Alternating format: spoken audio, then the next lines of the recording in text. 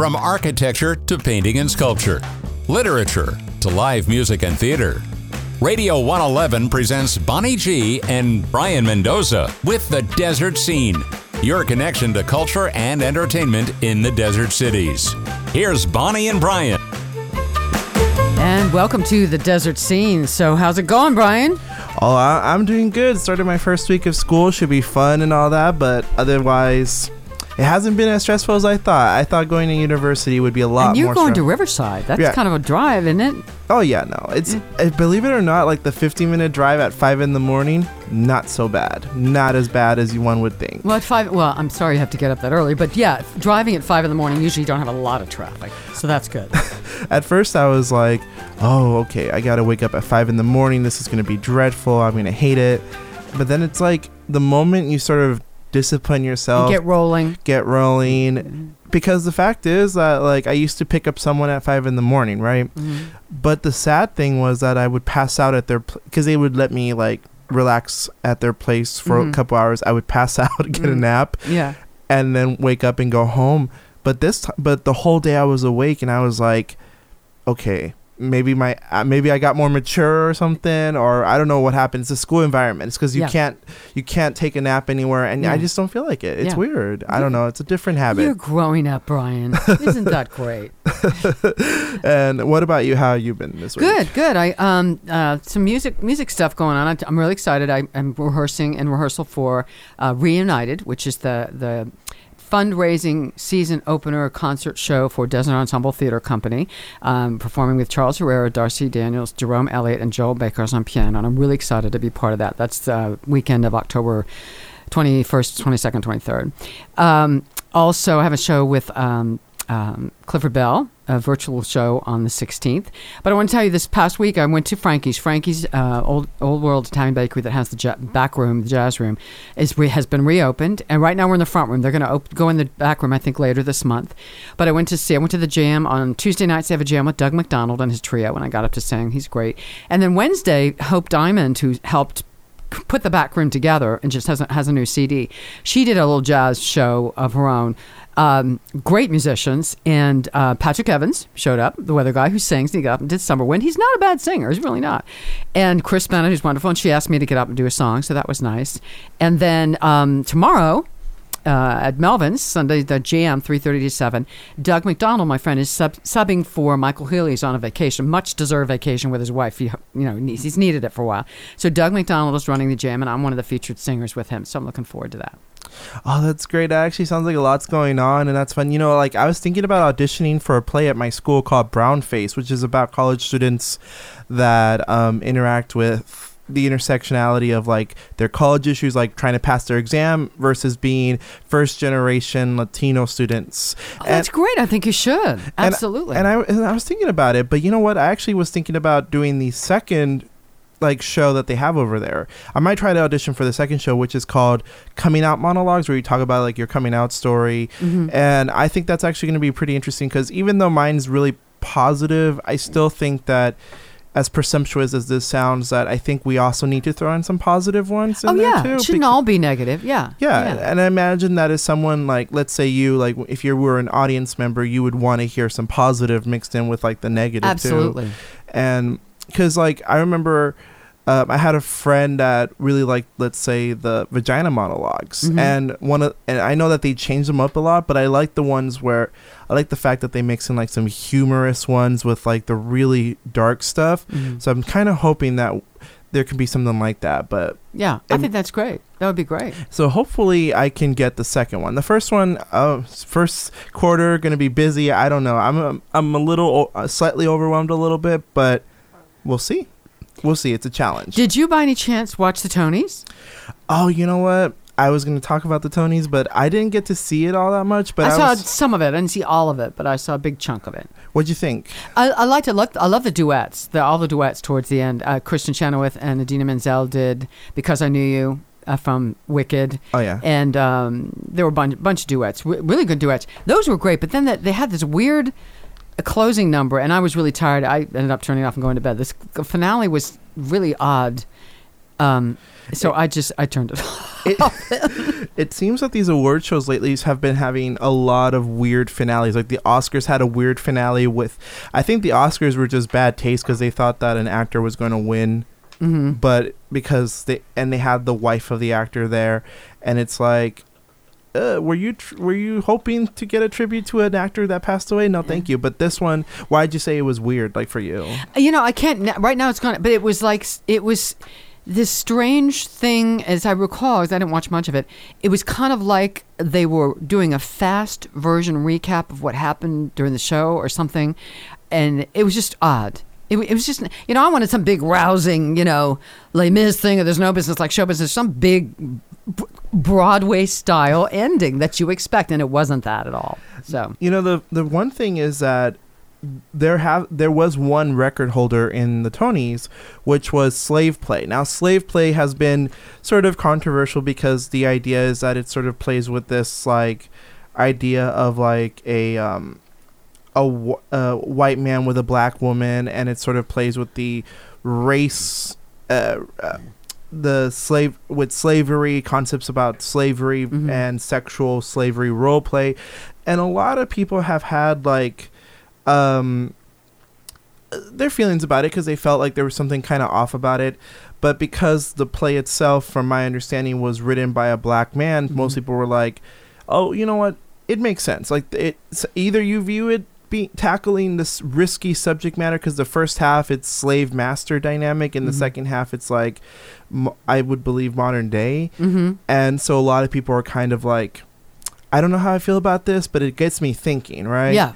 Well, that's one of the things theater's supposed to do. Right. And even if you don't feel comfortable with it, I think it's one of those things where the phrase, it's not supposed to be comfortable, comes in. Thank you. Theater is not always supposed to be comfortable. That's the point of theater, to make you, yes, entertain you, make you smile, dance, tap your toes. That's some kind of shows. But other shows are meant to ruffle your feathers, make you think, make you get outraged perhaps about a social issue. That's part of what theater does. And with Slave Play actually got a lot of nominations. And the reason why I say it's a record holder is because it was nominated for 12 and it didn't win a single one.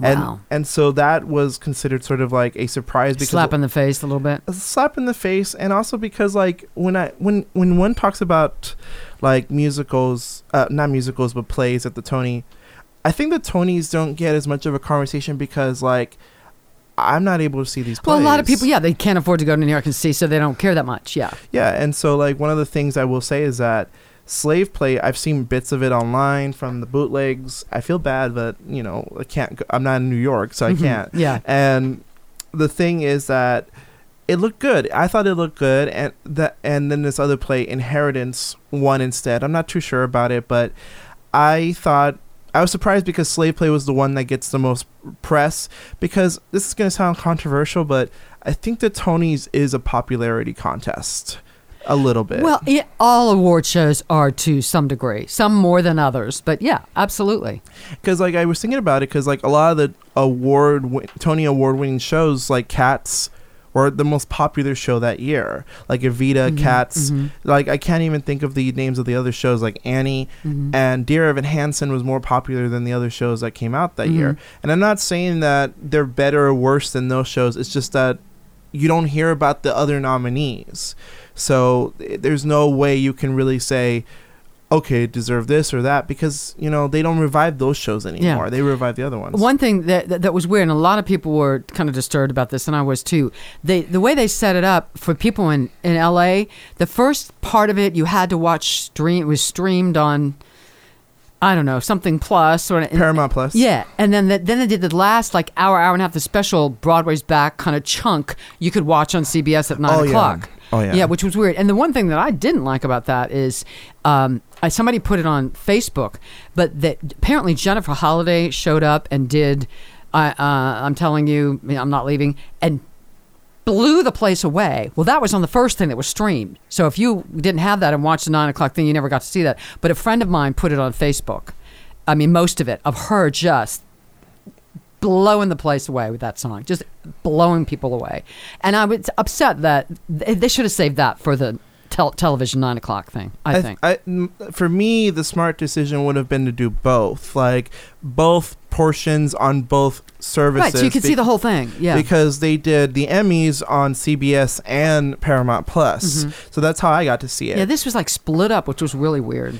And with the Tonys, I feel like Broadway's back seemed like a really big deal, so I'm not surprised that you saw. And it was that. a nice. The opening was very nice. Broadway's back. It was very, very well done. The opening number of that chunk that was at 9 o'clock. And for me, like that, it looked good. The stuff that I did get to see, it looked good. The Jennifer Holliday stuff was really great. I thought that. I think like the Hairspray cast being able to do their little reunion, the original Hairspray cast, that was great. See that. Yeah. That was on the Tony Award. And I was kind of surprised that they split it that way, because I feel like it's a little inconvenient if you have both, because it's like you have to go back and forth, or you might not know, so you might be watching the Tonys and then it's like, wait a minute, I have to go to CBS now, or like someone like you who doesn't have Paramount Plus, then you can't see it. Yeah. And to be honest with you, Paramount Plus is a good service, but I wouldn't even I wouldn't necessarily recommend it over others. Like, I think it's fine, but I've used it the least. Yeah. So, like, for me, it's like, it's not even a streaming service. They should have done both. Yeah. And I didn't see it, but I heard, I think, and I don't remember her name, but the woman that's doing the lead in the Tina Turner show, I think she won. Yeah. Yeah. Adrienne Warren won as Tina. Yeah, I saw the story on CBS This Morning last week. She's fabulous. I mean, what I saw of her, she's fabulous. You know, the thing is that I actually thought it was a really good... Tina wasn't a big, like, success, but I'm glad that she won. Yeah. That it was something that won. But Tina also got nominated for Best Musical. What won Best Musical? I forgot. Moulin Rouge. Okay. Moulin Rouge, which was a movie first, and then it became a musical. So it's sort of like we cheated a little bit, but we added more. And that production number was very good. They did a production number from that, and that was good. Oh yes, I thought that was good too. Yeah. And the weird thing is that this is like the first time I've seen it where all the musicals nominated are jukebox musicals. Moulin Rouge, Jagged Little Pill, which was the Alanis Morissette one, and then Tina. Yeah. And interesting. I think that's interesting, but I don't know. How do you feel about jukebox musicals? Do you feel like a certain kind of way about them, or I feel like they can be a mixed bag. Like Mamma Mia is a mixed bag for me. Yeah. I mean, I think some of them are fine. Of course, I'm old school. I mean, I love all the old, Guys and Dolls and Music Man and all. I mean, it's hard to beat that kind of stuff, and they don't make them like that anymore. Now that sounds cliche, but I wanted to ask you, like, I guess for you, do you have more respect for like musicals that have original songs versus jukebox musicals, or do you feel like it depends? I go for the original songs. Yeah, that's my preference. Yeah. For me, it depends, because sometimes when like Mamma Mia has not a good story, and ABBA's music is kind of like, it's kind of hard to make music out of that versus Tina Turner's music where there is a story there. A little bit. Yeah, she got a story. Okay, super. All right, we're going to be back with more on the Desert Scene, some news, and then some great guests coming up a little later in just a bit.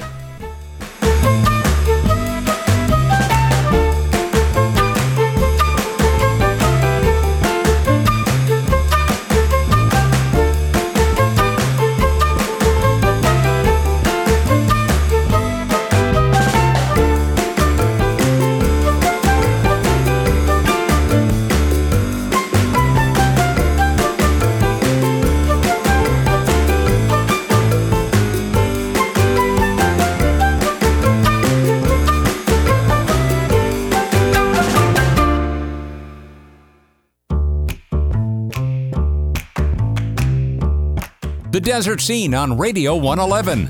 Cultural events and the people who make it happen in the desert cities with Bonnie G and Brayan Mendoza. And we're back, and we got some entertainment news. So what's hot, Brian? So Aladdin, the Broadway musical, which was based on the movie. Well, they came back on Broadway after 18 months of being closed. So like the typical story, you think, yes, Broadway's back. Yeah. But not for Aladdin. Aladdin actually finally had to close again because there have been a few COVID-19 cases among its cast. It's too bad. It is. And they have done rigorous testing, and they have done a lot of checks and all that. And it just turns out that there was a breakthrough case. Do you know, are they, and this is a good question, are they at Broadway theaters, live theaters, do you know if they're requiring for audience and cast members vaccination cards? Do you know about that? I don't know. That's a good question. I got to actually look that up real quick. But Okay. like, I think that with movie theaters, like I would get the impression that because movie theaters in New York, actually there is right here. Here it is. So according to the New York Times, you do need a vaccine To go to and a Broadway, mask at to Broadway go theater. to a Broadway theater. But I will also say though that I think the Broadway audience having that is great. Like I think we could all agree And that's with the other thing. But Tony's, everyone in that audience had a mask on at the Tonys. That I loved. Everybody did. And it's weird because like the Emmys, I don't know if you saw the Emmys. Nobody did. Nobody did. Yeah. And even Seth Rogen went out of his way to say something. And good for him. And I think that in the case of the Tonys, my thing is that they're so used to performing and being an audience member and wearing a mask that it's like they don't have to feel like, because their industry actually relies on them wearing a mask because they have to do it on stage with multiple people all day. In theater, and especially live theater, Broadway, if you're doing 6 or 7 shows a week and singing, you got to take care of yourself. You've got to take care of your body, your voice, get sleep. You can't afford. So those actors, those people are very health conscious. You have to be. Oh yeah, no. Even I imagine, even during a non-pandemic, you have to take care of yourself because you got to make sure that you don't. 6 shows. Someone do 7 shows a week, and I'm a singer, but I'm a mic singer. I could never make it on Broadway. My voice would not last after 1 show or 2 shows. I'd be shy. These people do 6 or 7 shows a week, belting out these songs. So they got to take care of themselves. And for me, like I think that it's really admirable because I'm not a singer, so it's really admirable to see like people being able to perform on stage. But I think it's really admirable that they would even take care of themselves during even not during the pandemic. And then they set such a great example, I thought. And they all look great. They all had glittery masks. They look good. And also, you could advertise your show on there too. Absolutely. Like I remember one time I wore a mask for something, and someone said, "What is it?" I said, "Oh, it's for a TV show that's coming out." And they're like, "I've never seen it." I said, "Oh, you should check it out." So they went and checked it out. Yeah. And I imagine that if, let's say, someone on Broadway walked down the street wearing like the Aladdin mask. So advertising their show. Why not? Why not? You know? And the thing about Aladdin is that they had all these requirements, but they still got some cases. Yeah. And sometimes it happens. Sometimes that happens, And I think the reason why it happened is probably because you never know what Broadway actors will do when they go home because they have to commute back home, so you never know who they're around, who's on the subway, and the other thing is that some people. The vaccination, nobody said that the vaccination is 100% sure that you will not contract it or you're not pass it on. What it is going to do is keep you from dying and keep you from going to the hospital and being on a ventilator. That's what it's going to do. And the one thing too is that people forget that like the 90% means, let's say you have 10 people and you put the virus out there and 9 people didn't get it, but the one person yeah, it happens. So it's like 90%. But that's better than 0%. Yeah. And it doesn't mean 90% like your body has 90% chance of not getting it. What it means is that you actually have a defense mechanism. Exactly. And so like you'll hear about breakthrough cases because that's just how it is. It's normal. Like happens with any disease. Like the flu and all that. Yeah. And sometimes like there's diseases like smallpox where most of the world is vaccinated against smallpox, so it'll never come back in that sense. But the flu, for example, never went away because not everyone gets the flu shot. And there's a different strain every year.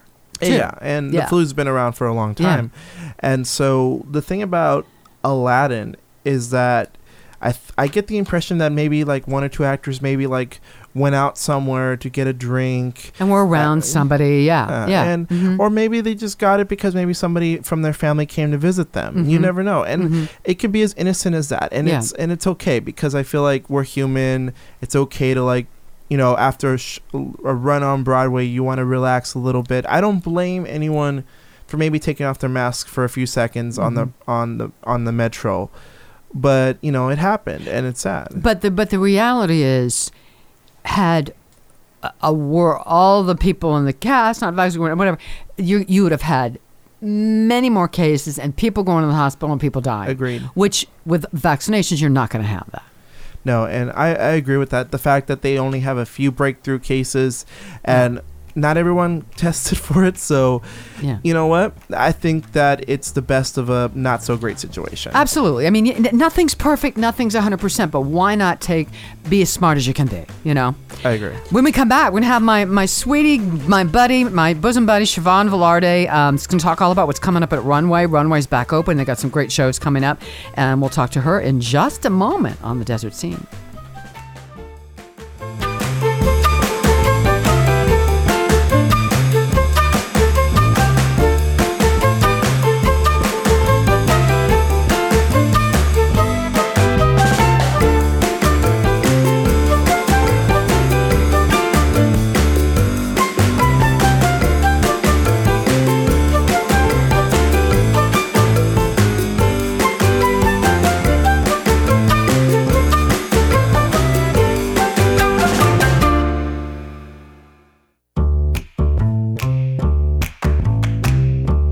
Bonnie and Brian continue with the Desert Scene on Radio 111.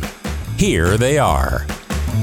And we are back on the Desert Scene on Radio 111, our new home. We're so excited about that.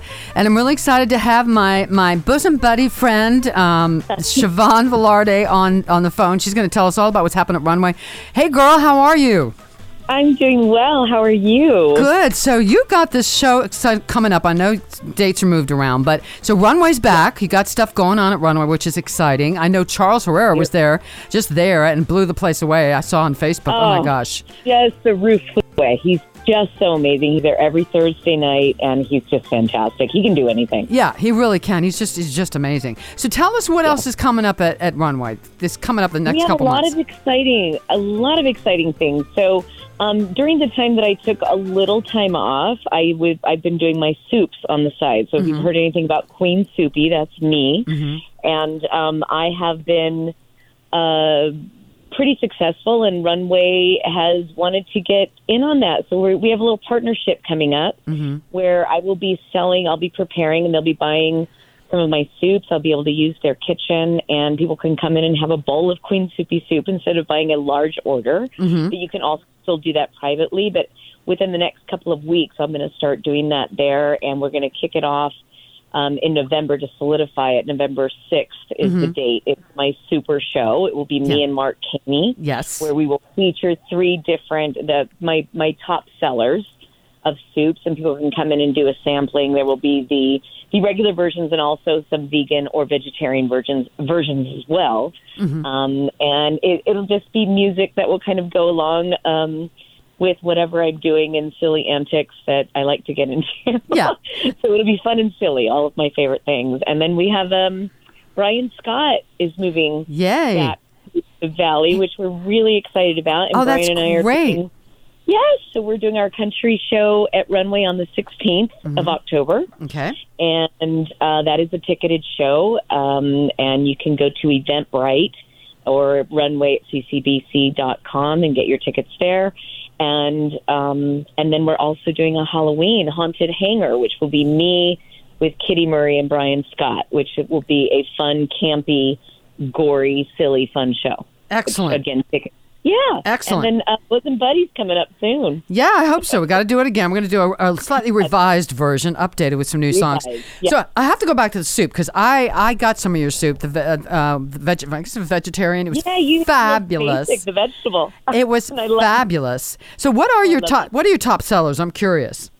My top sellers are funny. They're the ones that are a little bit odd. It's a Thai soup, which is Tom Kha Gai, which is a chicken soup with lemongrass and lime leaves and lime juice. It's got serrano chilies.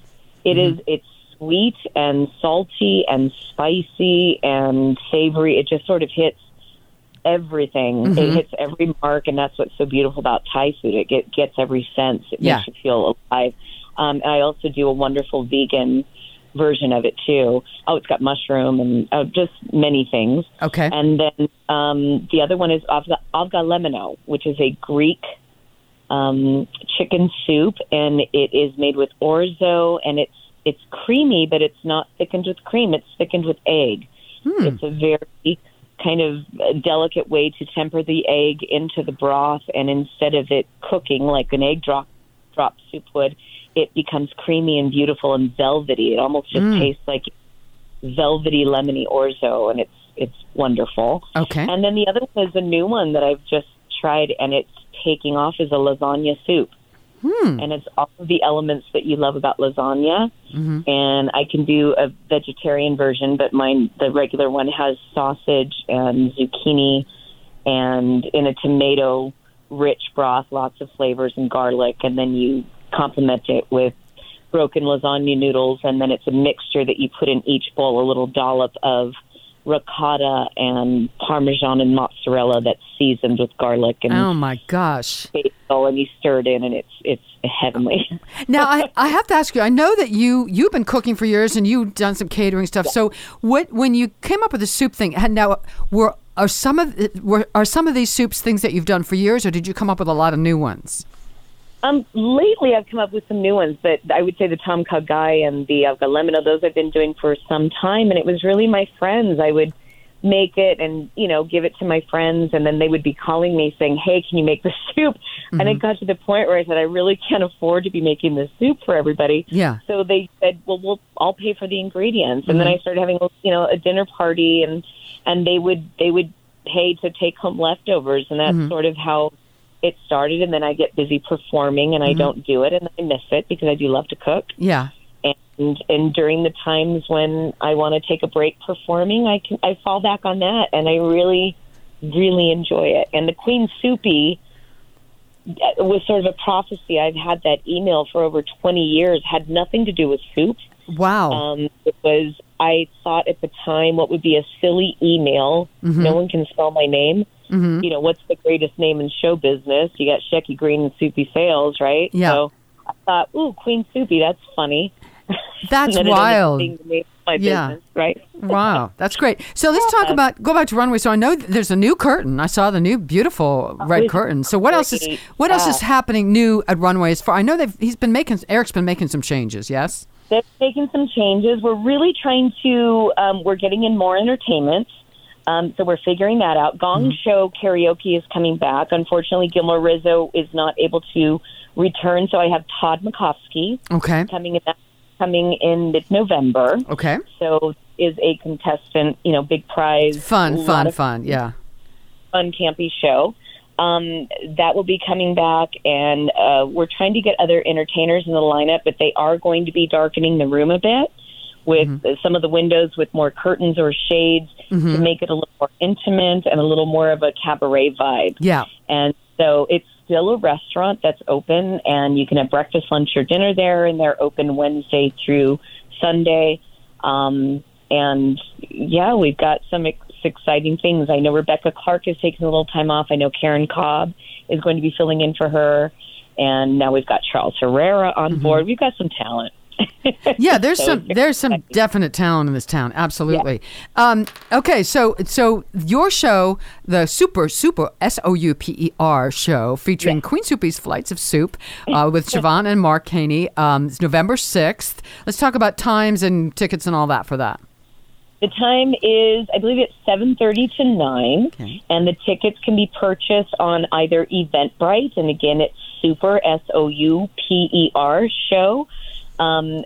Or you can go to runway at ccbc.com, and it will take you to a link where you can purchase the tickets. It's $20 at the door. And I believe there are different packages. I don't know the exact pricing of everything, but if you go to Eventbrite, where you can purchase the soups and priority seating, they do priority seating, I think, for an extra $10, so you get closer to the stage. Yeah, which is kind of a fun thing, and different packages to buy the soups, and that way you get a sample of each soup with a little side of something that'll be broken up into sets. And we're going to be introducing more dinner shows, which we're really excited about too, and that's in the works. Yeah, absolutely. I mean, it's such a great space. If you haven't been to Runway, it's just, and by the way, it's behind, if you go down 111 in Cathedral City where the big what is it? Revivals. Yeah, the big revival stories. It's kind of back. There's a side where you go back behind that, and it's a really Yeah, it's a really great little intimate place. So I know you. I know your brain is always working. So do you have probably, like 10 shows in your head that you're thinking of kicking around you want to do? I do. Well, I want you and I to do ours. Mm-hmm. Kitty Murray and I have Hell on Heels, which we will be bringing back. We're going to be doing that in LA in November at the Federal, which we're really excited about. That's great.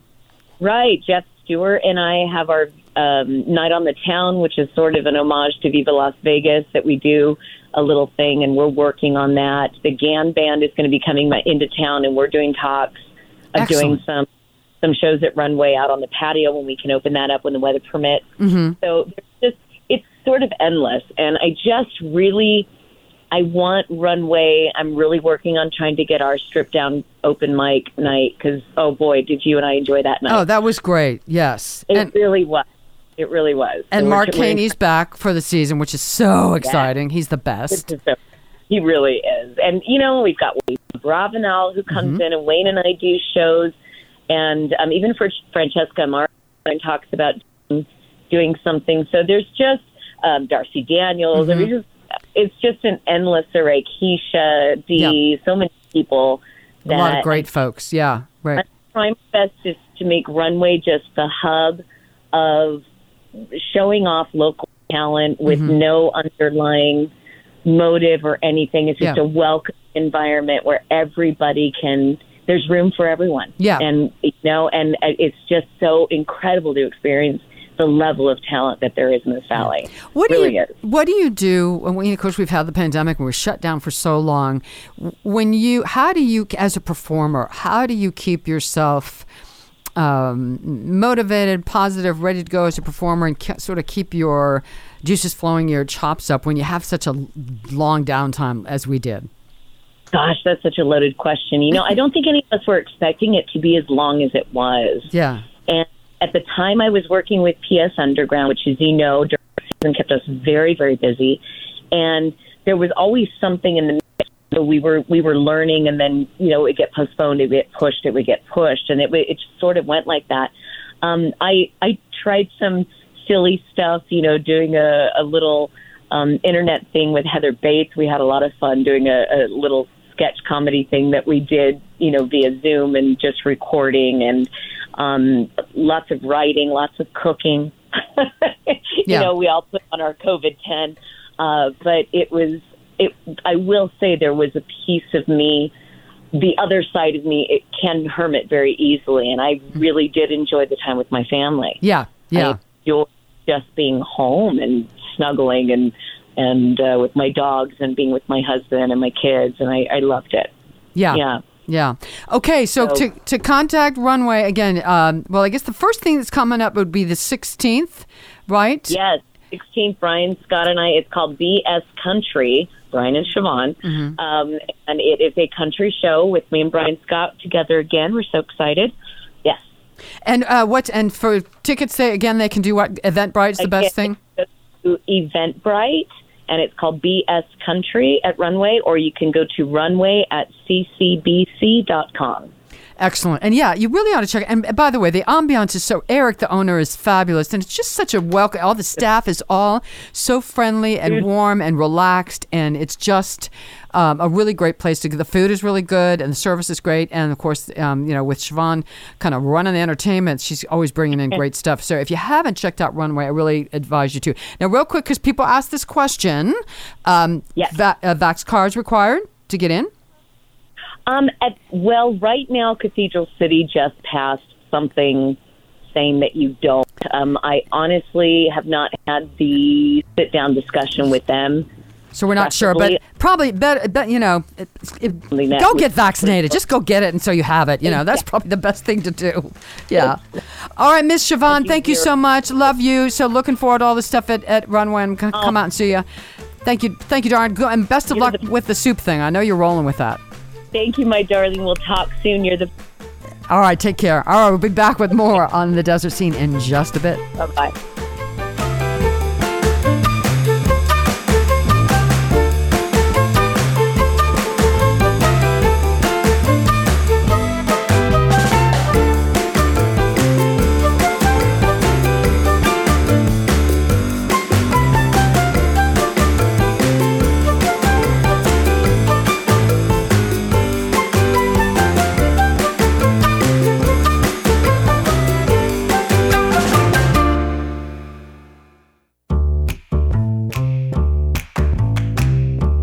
From musical theater to literature and all the other stuff we enjoy in between, making desert life so vibrant. You're listening to Bonnie G and Brayan Mendoza and the Desert Scene on Radio 111. Here's Bonnie and Brayan. And we're back with more on the Desert Scene on Radio 111. So we got some more news. What's cooking, Brayan? So there's a drowning girl statue in Spain. It's so wild. So for those of you who don't know, a Mexican hyper-realist artist, Ruben Orozco, he put out a statue called Piedad, which is a drowning girl statue where basically it's just imagine in the river you see... And this face, you just see this face. This face, yes, exactly. Like when you get the chance, type in drowning girl statue. And you can see it. You'll see it, and you'll see what I mean. It's just a girl's face, and a lot of it is submerged underwater, but she's just looking up. And so what? And why did he do that? What's the point of that? The idea was, especially for him, he said that it means tomorrow. The actual name of the statue is Piedad, which means tomorrow, and it was done for a campaign by the BBK Foundation, and the idea is about sustainability, like. Your actions can either float, or it can either sink us or keep us afloat. And that's what he was saying, that the idea is that like we can't live in this like model, unsustainable model when it comes to climate change, because we're rising water levels. It's not going away. It's not going away. Yeah. So the idea is that the woman in the statue, her face is a certain way where she's not afraid of it, but she's just sort of like, has accepted that this is the way things are. And his idea is that let's challenge that. We don't need it to be that way. And so a lot of people were actually really freaking out, because some people thought that they felt a lot of stress with it, because it's like this face underwater looking up. Because people, if you just look at it briefly, you think it's a real person. You want to jump in there and save them, right? Yeah, and it's also like a whole statue, like a whole person in there, and it's 264 pounds. Wow. And the idea is that some people, like, I'm looking at the Today article, somebody said she doesn't even look worried. She looks like she's just going to let herself drown. And another person thought it was like a statue that relates to something else. For example, like she thought it was a callback to like a tragic event, because it does look like that sort of statue. And there have also been like there's just been a lot of like things that he's done where he's done a lot of installations. Like he did a statue of a woman sitting on a park by herself called Invisible Soledad, which means like invisible loneliness. The idea is that a lot of senior citizens are alone, feel invisible. Yeah, and they feel like, because you've seen it where you've seen like an older person walk around sort of by themselves, all alone. And so in this case, he decided to tackle like climate change. And so what do you think about this piece? So it's very interesting. It's an interesting take on it. And I think it's very effective, although it is concerning. I mean, I would be worried. Is this in a place where people like drive by? I hope nobody's having an accident because they think, oh my God, there's somebody in there drowning. From what I see, yes. It's like a place, it's next to like a river, next to a bridge or something. I think what it is that what kind of freaks me out a little bit is that sometimes the head is up a little bit more, like in this part right here, it's up. And then sometimes in this other photo, more submerged. More submerged. So it just depends. So is it like anchor? Is it floating or is it really anchored? Do you know? I'm not sure. I think that I have a feeling that it just sort of like floats a little bit. So it kind of goes up and down. It goes up and down with the water. I think that it just depends on how the water moves. I think it's very effective. My only concern would be a safety issue of people, if people are driving by and notice it and think someone's really drowning. That would be my only concern.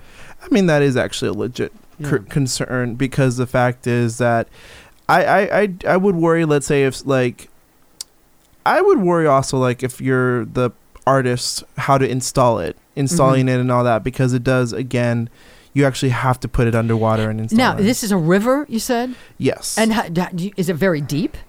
From my impression is that I don't think it's that deep. Because the other thing I would be concerned about is if it were really deep, if someone got confused and thought it was a real person and then dove in there to try to save this statue and then ended up drowning themselves. I mean, that would be really bad. Oh yeah. And these are definitely things that I think he thought about, but I think that because of the press that it's gotten, that'll hopefully there's like an installation, something there that tells you, hey, drowning girl, do not go jump. Well, I wonder if there's a sign or something up front so you can know what it is. Oh yeah. Yeah. And it's not like the Maryland statue where you could tell like it's not a real person. Yeah.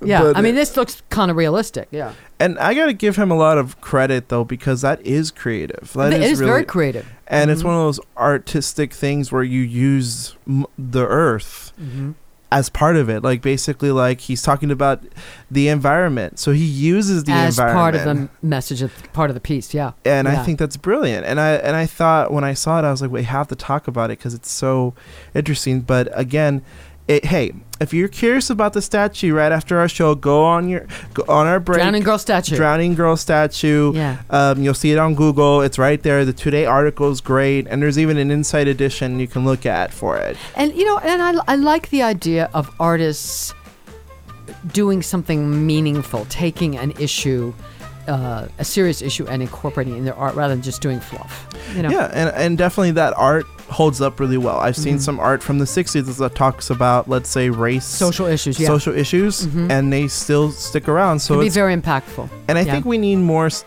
art about the environment. Yeah, quite frankly. Absolutely, I agree. All right, we're going to take a break, and then we come back. We got Alexis Hunter talking about her book, Joy Lansing, A Body to Die For. Some exciting things coming up about that. We'll be back in just a bit.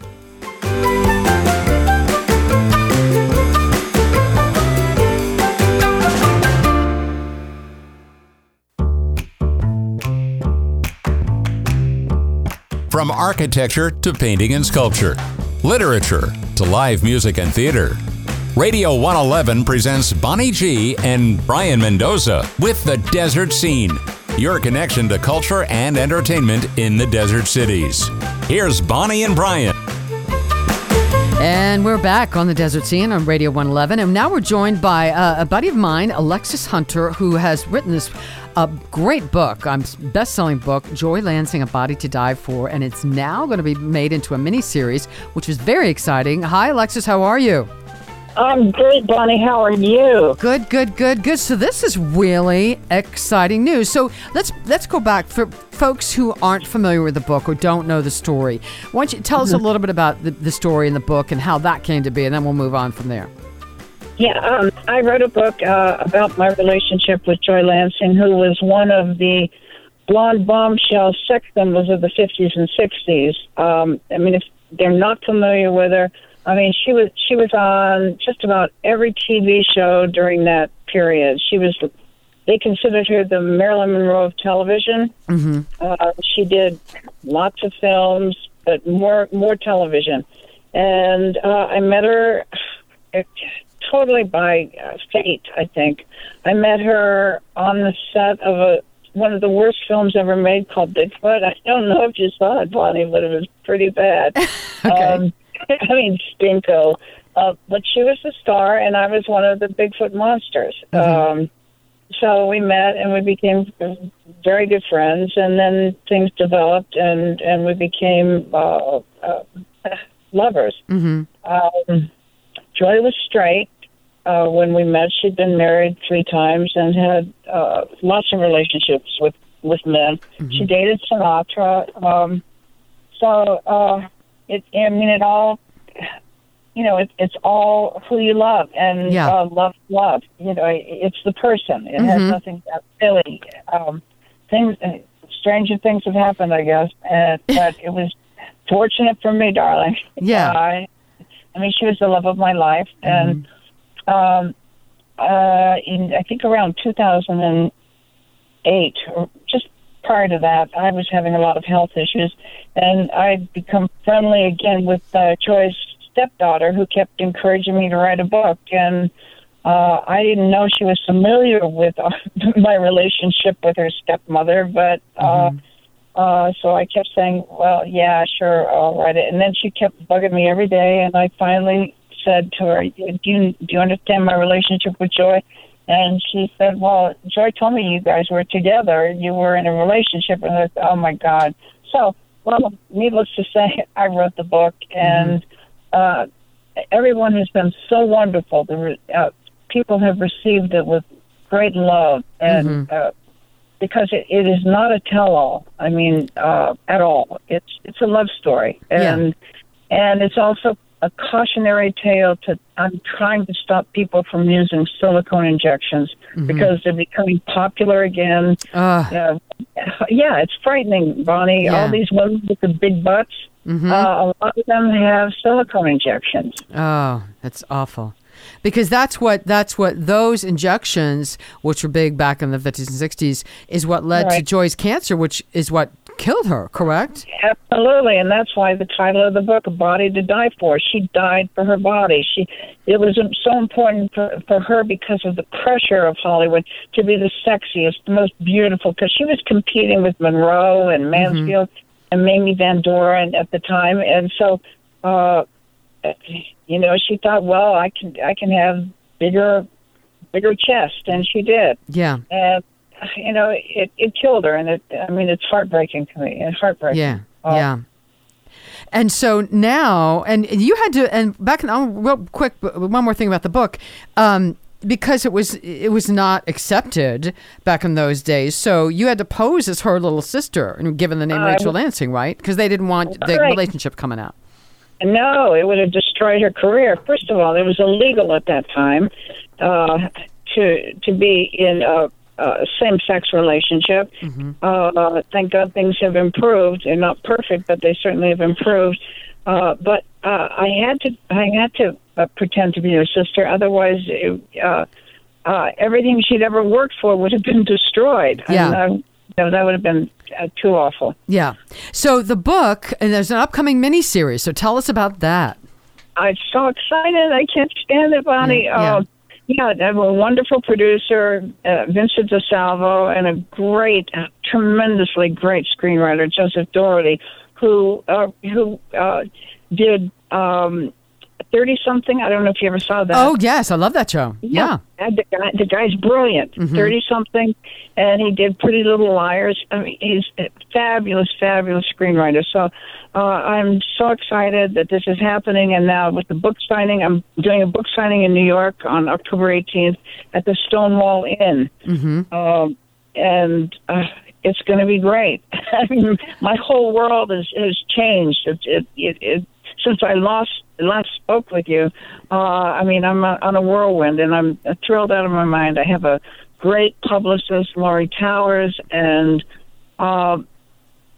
everything. The universe has opened up, and it's all so wonderful. I'm thrilled. So this event is October 18th, 6 to 8 p.m. at Greenwich Village's Stonewall Inn, birthplace of the gay liberation movement. So you'll do a reading, and there'll be a panel discussion with with Vincent DeSalvo and Joe Doherty, and cabaret performers are going to be doing some songs as well. Yes, it's going to be a hoot. It will be so much fun. I'm thrilled out of my mind.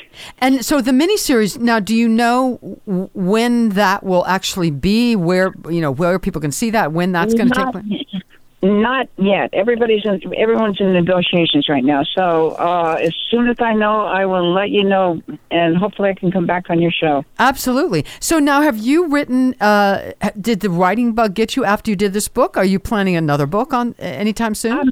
Yeah, I'm working on sort of a sequel to it because people have asked me what has happened to me, what happened after Joy died, and I've had a really interesting life, I got to tell you. So hopefully people will want to read about it. And what have you had? I would imagine with something like this, with a somewhat controversial subject, have you had a lot of people reach out to you, other folks women who are in same-sex relationships who can relate to what you went through it all, or people dealing with the whole injection thing? Have you had a lot of people reach out to you personally? I absolutely have. It's been wonderful. In fact, one of the best things that's happened is I've had people who read the book, somehow they came across the book and read it, and reached out to me saying, I was not speaking with my daughter or son. It totally floored me when I found out that they were gay. And after reading your book, I've been able to reconnect with my child. And I understand now. And that makes me so happy. You know, if I could help one person, and I've also heard from kids, you know, that have had the courage to come out. Yeah. And because it's a tough thing, it's not an easy thing. Especially, there's still many people that, especially kids, working with their parents on this. I mean, a lot of kids are thrown out of the house. Yeah. It's tragic. How did your family know at the time, or when how did that work out for you back when you were going through this? No, they did not find out. They were so old school. They knew Joy. They loved Joy, but they thought that we were just really good friends. So that was fine. I didn't have. It wasn't necessary to tell them. Yeah.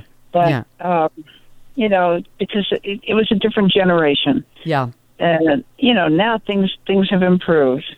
You know, if I were a young person now, I probably would come out to my parents. But at that point, no, I couldn't do it. So, but you know, the good thing is they did love her. And the book, has it? You're on some bestseller lists, aren't you? I think it's just done real well. Yeah, it's doing really, really well. I'm so excited, honey. So, if somebody who hasn't read it yet, wanted to find it, where could they find the book? Amazon's a great place, really great place to find it. Amazon.com, Barnes & Noble, and your local bookstore. If they don't have it, they can get it for you. Okay. And now the miniseries, are you going to have a lot of control input? Are you going to be part of the casting? Are you going to have a lot of input on this? Or are you trusting Vincent DeSalvo and Joe Doherty to take your story? Are you going to be kind of hands-on? I'm going to be hands-on. They respect me, and they respect the book. I mean, it's a team effort. It's amazing how this all has come to being. I am blown away, Bonnie. Now, do you have a website that people can go to and find out more about you and the book and what's coming up? Yeah, I do have a website. It's a combination because I also make jewelry. So it has information about the book and information about my joy. It's called Alex, Alex Hunter, Hunter, PalmSprings.com. Okay. Yeah, and your jewelry, you make some really great jewelry too, which is really exciting. Yeah. Oh, thanks so much. Was it the stepdaughter? How did she like the book? The one that was pushing you to write the book, was she happy with how it came out? She loved it. Yeah, I started writing it at night when things were quiet. I wrote from 8 at night till 4 in the morning. And I'd average writing 10 pages a night. And in the morning, I would send the pages to Leslie, and she'd say she loved it. She absolutely loved it. So it was a good thing. And I wanted her approval of all things. Yeah. Because I certainly wouldn't want to offend her or her family. Yeah. And Joy, by the way, I've seen pictures. I read the book, and Joy was gorgeous. She really was a beautiful woman. She really was. She was, and the great thing, Bonnie, is her heart was just as beautiful. She was that sweet and kind, one of the most kindest person I've ever known. Wow, that says a lot. So unpretentious. And that's a hard thing to do in Hollywood and stay that way. Yeah, and not become jaded. Absolutely. Oh, she wasn't. She. In fact, I don't think I ever heard her say one evil thing about nasty about anybody. Yeah. About anybody. Yeah, she was so good. Alexis, Brian has a question for you. No, I just had I had a quick question. Now, and I just had a quick question about the miniseries. Do you know what network it's being shopped to? Because I know that can you reveal any networks that we might potentially look at for that? Not right yet. It's all hush hush. So they're all in negotiations. But as soon as I know, I will let you guys know. That's perfect. And for excellent. And for anyone who wants to see Joy in a movie, Touch of Evil has her in the opening scene, and I think without her, that opening scene wouldn't be as iconic, even though it's technically brilliant. But she's part of it. She's perfect part of it. And gorgeous. Alexis Hunter, thank you so much. Congratulations on this new event coming up October 18th, and we're looking forward to hearing more about the miniseries. Congrats. It's great. Thank you so much, Bonnie. I love being on your show, and thanks, Brian. Thank you. Thank you. Best of luck. All right, we'll be back with more on the Desert Scene in just a moment.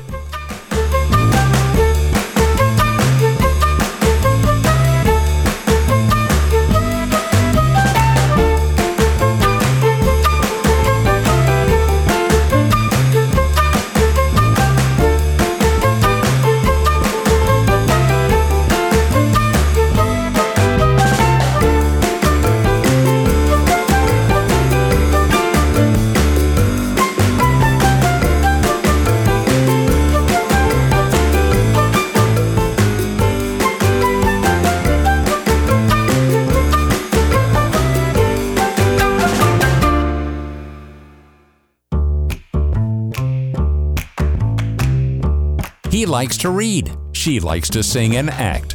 They both love the Coachella Valley. And they love talking about the desert scene with you on Radio 111. Here's Bonnie G and Brayan Mendoza. Hey, and we're back. We're going to talk about Britney Spears because things have changed. Yes. And so finally, after a while, Britney Spears' conservatorship is no longer in the hands of her father. Yay. So we're excited about that. Mm-hmm. And so now Britney Spears' father has to release all documents, everything to a new temporary conservator. So now Britney Spears, while I think she admits she wants a conservatorship or needs one. Not with him. Yeah. And so there's that. And she finally feels that her career is back on track, that she can finally make that decision for herself. And so I think that what makes Britney Spears' story so interesting is that it gets you really thinking about how difficult it is for her to get out of one. What about the average person? Yeah. Yes. Mm-hmm. And I wanted to get your thoughts on it, like on the whole situation, since we've been sort of like going through this saga throughout our show when it was the Culture Corner from the beginning of the summer to now. Mm-hmm. How do you feel about it overall so far? Well, I'm really happy with this development. And of course, you're a little more up on it than I am. But I mean, I've heard about it. It's been in the news. How could you not? The father definitely seemed like he was taking advantage of the situation, draining money from her that wasn't his, and being overly controlling. And we talked about this before. She had a bad time. She had a little bit of a breakdown, but many people have little breakdowns and come out of it and then are fine. That doesn't mean she's incompetent for the rest of her life. And I'm not a huge Britney fan, but she's a talented girl. She can dance well and puts on a good show. And, I think she went through a rough spot in her life, but I don't think that she needed to be in sort of like this quote unquote prison, if you call it. So I'm glad. I think that's a positive move forward. So if she needs some sort of guidance and some sort of financial guidance, I think it should be someone else besides her father. Now, there was a documentary on Netflix called Britney versus Spears. And now there was a documentary on Hulu that got a lot of controversy, and Britney felt a little misrepresented. Said some things were not true. Yeah. And it's not because the documentary was sympathetic. I just think that maybe it was one of those, oh my God, I'm on television. My life is being talked about on television. Mm-hmm. And it's one of those things where no matter what, you'll always feel like there's something off about how they show the story, you know? And so Britney Spears, according to the Netflix documentary, here are 4 things that were actually like really like untrue. Not untrue, but things that were alleged in the documentary that are actually like really like bombshells. Okay. That really give you more context. Like, for example, Britney Spears' room was allegedly bugged with the phone calls being monitored. And I'm awful. Like, that really is awful. And another thing is that Britney Spears had actually asked her father to take alcohol tests because she felt that, he was drinking too much, or maybe his behavior suggests something that isn't, maybe making decisions under the influence. And a judge said to her in a closed meeting, "Who are you to demand that of anybody?" And wow, that actually gives you some perspective, because Britney Spears' father did get some rehab. He went to rehab for alcohol abuse, and I get that. Like, I mean, that's great, but I think she wanted him to also like takes. She felt that he was drinking secretly, and he needed and making decisions when under impaired. So I'd be upset about that too if I were her. And the judge who said that has actually declined, and he has said in the statement, the judge said, "I caution you not to draw any conclusions or inference from, or be swayed by any one hearing. He's been retired, and I kind of feel like that's one of those people that's like, I didn't say it, but I'm not going to say I did say it." And now he's not still involved in the case, is he? No. Good, thank God. He stopped. I'm sure he did say it. Yeah, and Britney Spears also had an allowance and was allegedly told she can't buy dinner or shoes occasionally. Like, apparently, like Britney would say something like, "Hey, do you think I can have sushi for dinner?" And somebody would say that, like, "You had sushi yesterday and it's too expensive, you don't need it again." Oh, for God's sake. And there would be a few times where, like, Britney Spears would say she wants sneakers. Mm-hmm. And she was told no, and that she didn't have money, and that... That's absurd. And that Britney said that, like, she actually had to... And according to one of her friends on there, Tish Yates, actually said that they were the head of wardrobe, and they had to actually tell Britney, you know, you need... Maybe if you just say it's for the show, then you can get those shoes. So basically, she had to go out of her way to say that this is a costume for her to have shoes, which is... That's absurd. That's wrong. And also, Britney Spears' father kept a very close eye on the men in her relationships. So, like, they would do, like, a... basically, she wasn't really encouraged to make friends, especially men, and that her friends basically had to be approved by her father. Okay, this is a question I think I asked when this first came up. Has she had an not biased, an unbiased evaluation by a psychiatrist lately? That's what I want to know. I don't know if she has had it. I think the fact is that she has shown time and time again that, you know, she's pretty aware of things. She seems fine, but I mean, I would say if she got that, I would imagine she'd be willing to do that, an unbiased review. And if they said, you know, this woman is fine, she can manage her own affairs, you know, that's what's needed here, I think. Yeah, and I definitely am glad that her father got out of it, because hearing these things just paints it worse and worse, and it just... You know what? Good for Britney to be able to actually get out of that. And hopefully her next conservatorship is better. I'm hoping. Yes. Let's cross our fingers. All right. We're going to come back with Steve Fisher, who is the new head of Script to Stage to Screen. We'll talk to him in just a bit.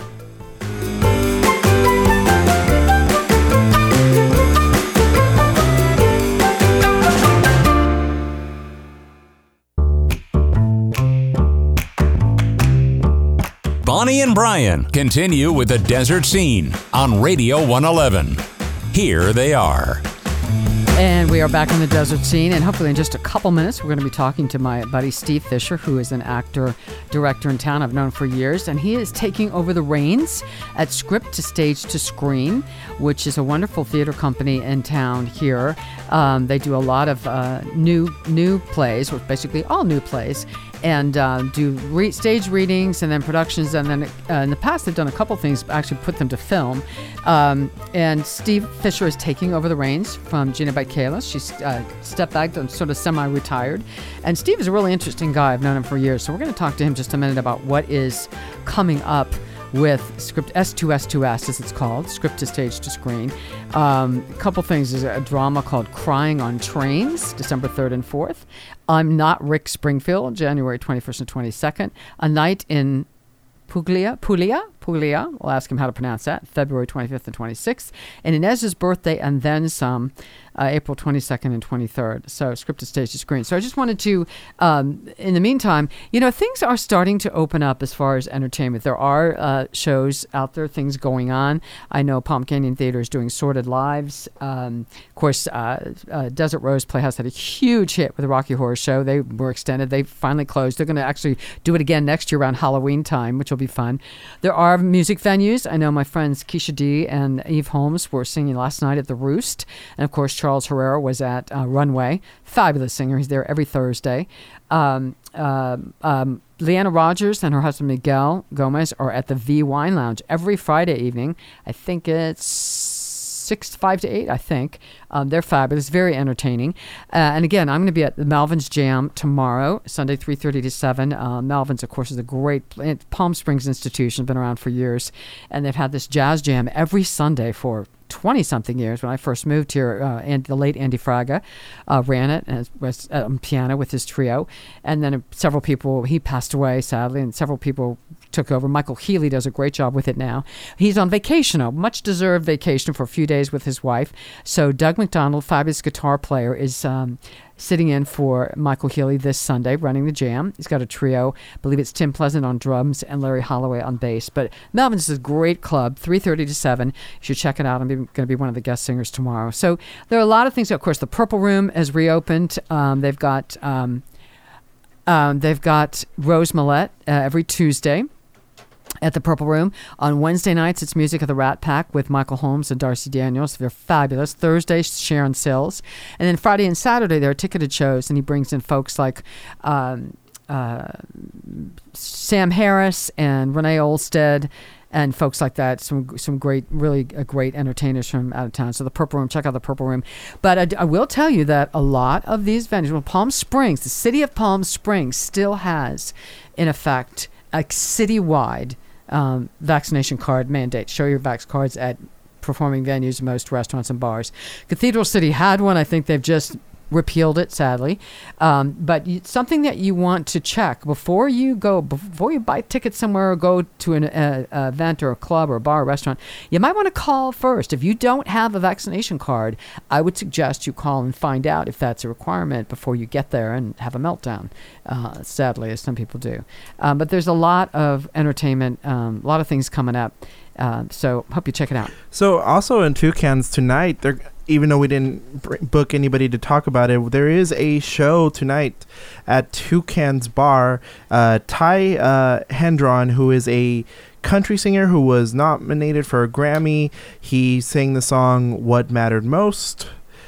He is showing up actually over at Toucan's. So if you want a really good show tonight, go over there. It's going to be the Grammy nominated artist Ty Hendron. I always forget how to say his name, but he's going to be there. And also just overall over at Toucan's, they also have a lot of great shows. Like on Fridays they have drag performers. Like you'll have great drag queens like Boots, Drea, Simone Miller, Samara, Fantasia, and usually they have people from RuPaul's Drag Race there. So you always have something interesting to have there. And sometimes they have surprises there, and it's open from Thursday to Monday, usually during with Toucan. So you'll have a lot of really great artists there. So that's what I really would say is that it's one of those things where I'm glad to see things opening up again and seeing these types of shows back on the air.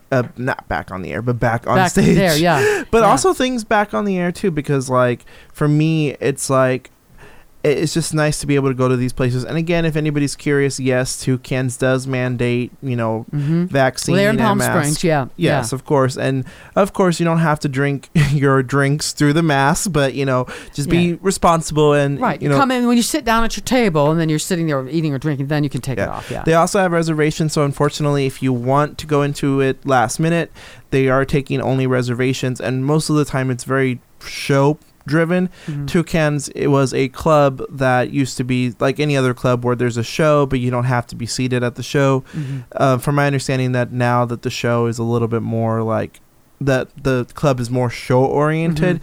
That's something I've noticed. I don't know if you've noticed, but like a lot of the clubs now are more show oriented than like you do your own thing. If you want to watch a show. Yeah, because it's kind of hard to separate those two things. And the other thing that I think, especially since the pandemic, things were shut down for so long with the pandemic, and a lot of clubs lost a lot of money. Some places didn't reopen, but there are places now that are charging a small cover.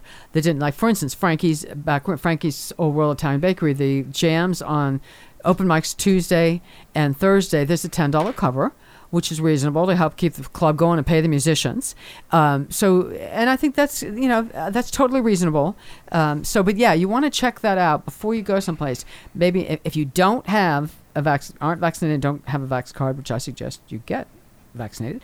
But you better call and find out first before you go somewhere. Yeah, and certainly like I think that there has been it's funny because I saw a report on the Mexican news stations that I watch with my parents, and one of the things they saw was a French man he was speaking in French, and he was talking about how, like, why did you get vaccinated? One thing he said, well, because I kind of got tired of the fact that I wanted to go to a few shows, and I just wasn't able to make them because I need a vaccine. And it's one of those things where, like, if anything, it was kind of funny how, like, his health didn't really matter, but the I was just gonna say that if you're so why are you anti-vax? No, it's gonna do this and change my DNA. Well, I'm gonna go to see a show, so I'll get it.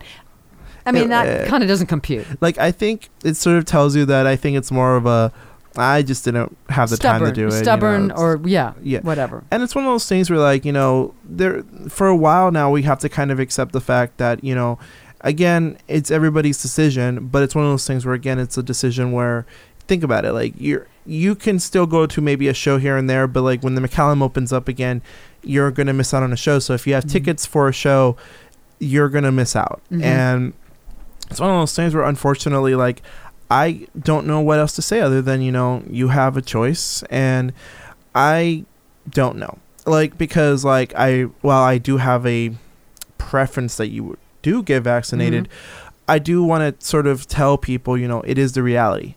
It is the reality that this is going to be the norm for a while, and... Yep. It's not going away anytime soon. And the more people who rebel and refuse to get vaccinated in the future, the longer it's going to hang around, because what's happened, then the longer it hangs around, then it has more chance to mutate, and we're going to get more variants, and it's just going to be a never-ending cycle. So if you want everything opened up and free, get vaccinated. That's going to help that happen. No, and I definitely agree with that. And also, I do also want to say that, and other announcements, because there's always something going on in town. Today at 420 Bank at 3 to 6, you could actually meet Cheech Marin. Oh, okay. Cheech Marin. So if you remember him, from Cheech and Chong movies, he's going to be Up in Smoke. Was that one of the movies? Yes. Okay. Up in Smoke. It's a meet and greet. Basically, I get the impression that there is a 420 session, and that you actually get to meet him and interact with him. And as for tickets, I get let me look at the tickets real quick. But I would recommend, it's a free registration, but they also want you to, like, I think there's no cover, but you do have to purchase Cheech private stats in order to get, like, an autograph. But that's normal when you go to a convention. Oh, sure. So if you feel like, oh my God, I want to meet him, but I can't. But how dare he, like, sign autographs? And funny enough, I actually wanted to ask you, because what are your thoughts on this? There's been a lot of controversy where people feel like if you go up to a celebrity and they don't give you an autograph, that they're a jerk. What are your thoughts on that? Do you feel like somebody's a jerk for not giving you an autograph? That's a great question. I think it's a gray area, and I think if someone is, if a celebrity is maybe with their family or out to eat, or they're in a hurry, they're running down the street, or they've got some, that sometimes, excuse me, it can be intrusive and inconvenient, whatever. And I understand that. And I think fans should try to understand that. However, on the reverse side, I think just being rude and nasty, no, I'm not going to do that, for no particular reason, you know what? You're the one that's making millions and millions and millions of dollars from your fans going to your movies, going to whatever. They in a large part made you who you are. So I think that is one of the prices of fame, if you will. That, be nice if you can. If someone's if the private having dinner in the middle of eating something with their family, that's intrusive. Yeah, but you know what? It's a gray area. Fans need to be considerate of what's happening there.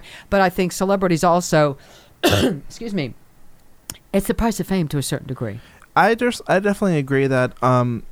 I think we're pretty much in agreement here. I do believe that there are situations where a fan. There are situations like a meet and greet, like Cheech Marin will gladly get your autograph. That's what he's there for, yeah. But also because there's no cover charge, and there is a simple request of buy a product of his, and you'll get it. But that's normal at a convention. Yeah, that happens all the time. Yeah, and also it's also about attitude too, because the fact is, like, if a famous person's really just relaxing, trying to enjoy their day in Palm Springs, which a lot of them they do, it's not really your place to, like, feel obligated for an autograph, because let's be honest, like, they don't know you. Right. And the thing is, though, it feels really, and it's scary because a lot of people in the past have been interacted with, like, celebrities and all that. Yeah, I believe that's going to be our guest. Let's see if this is Steve. Hi, Steve. Is that you? I believe so. Let's see. Yeah. Hello. Hi, Steve. Hey, we got him on the phone. Yay. This is Steve Fisher talking about script. So sorry. That's okay. We lost signal. That's okay. Script to stage to screen. So tell us about the first show that's coming up is Auntie, Friday and Saturday, October 22nd and 23rd. So tell us about that. And real quick, how did you get in this position you're in now? Oh, boy. Okay. Well, that's kind of a two-part question. First, I'll tell you that Auntie, if it sounds a little familiar, you've heard of Auntie Mame, right? Uh-huh. This is based loosely on that, and I tell you that loosely. Okay. But it does have a wonderful, matriarch who's crazy and loony like Mame, and it's about her relationship and you know how she evolves. I don't want to give you any spoilers. Steve, I'm going to ask you a question because we got to. Can you stick around for a minute? And so if we take a quick break, we'll come back to you. Can you do that? Sure. Okay. Sure. All right, we're going to take a real quick break. We're going to come back with Steve Fisher. He's going to tell us a lot more in just a moment.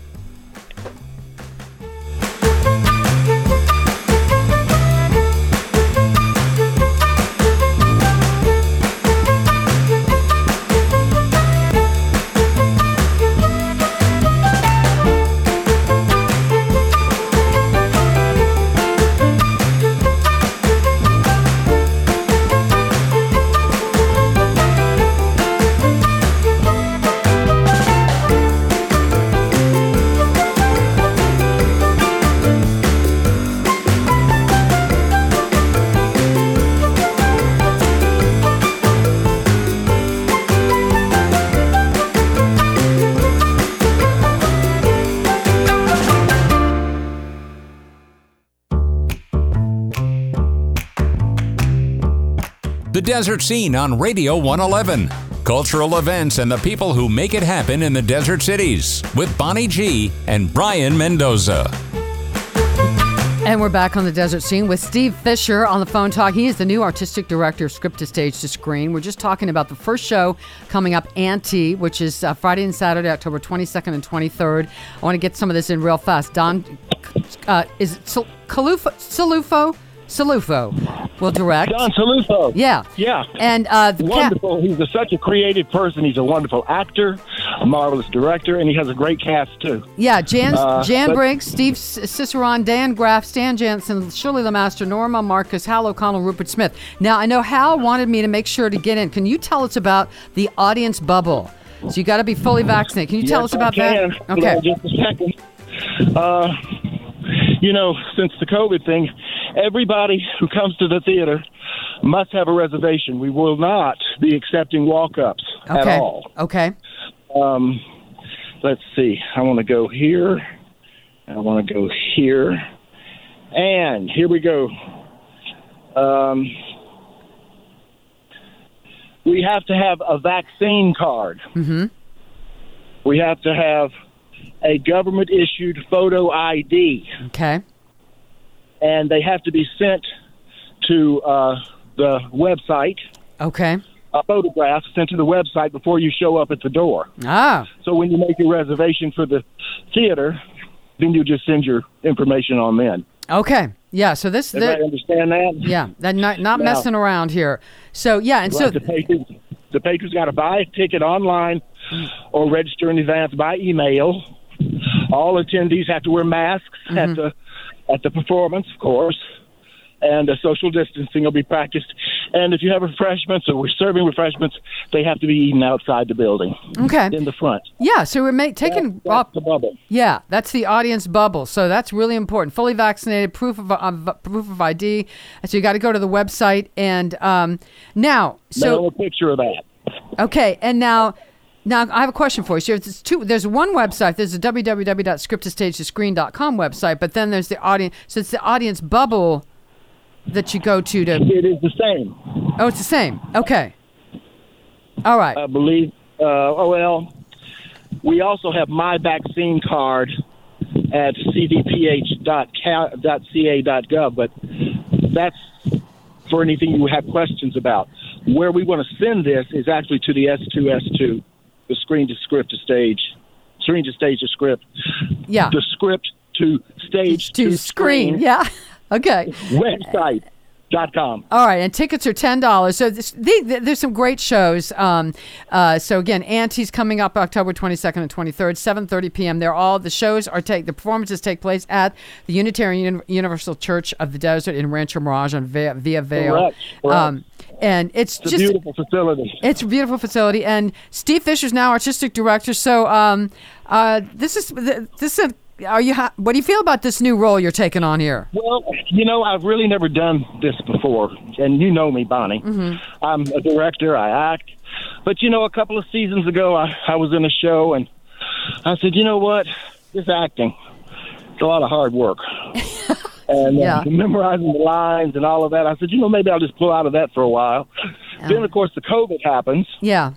And I'm still open maybe to direct a couple of things, but this kind of administrative, artistic director stuff seems a nice way to ease back into things, I think. Yeah, absolutely. Absolutely. And it's great. And now, are they doing, on every show, are they having a question and answer afterwards? Yes.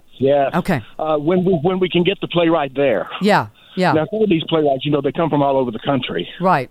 But when they are there, we do this group is a workshop. Mm-hmm.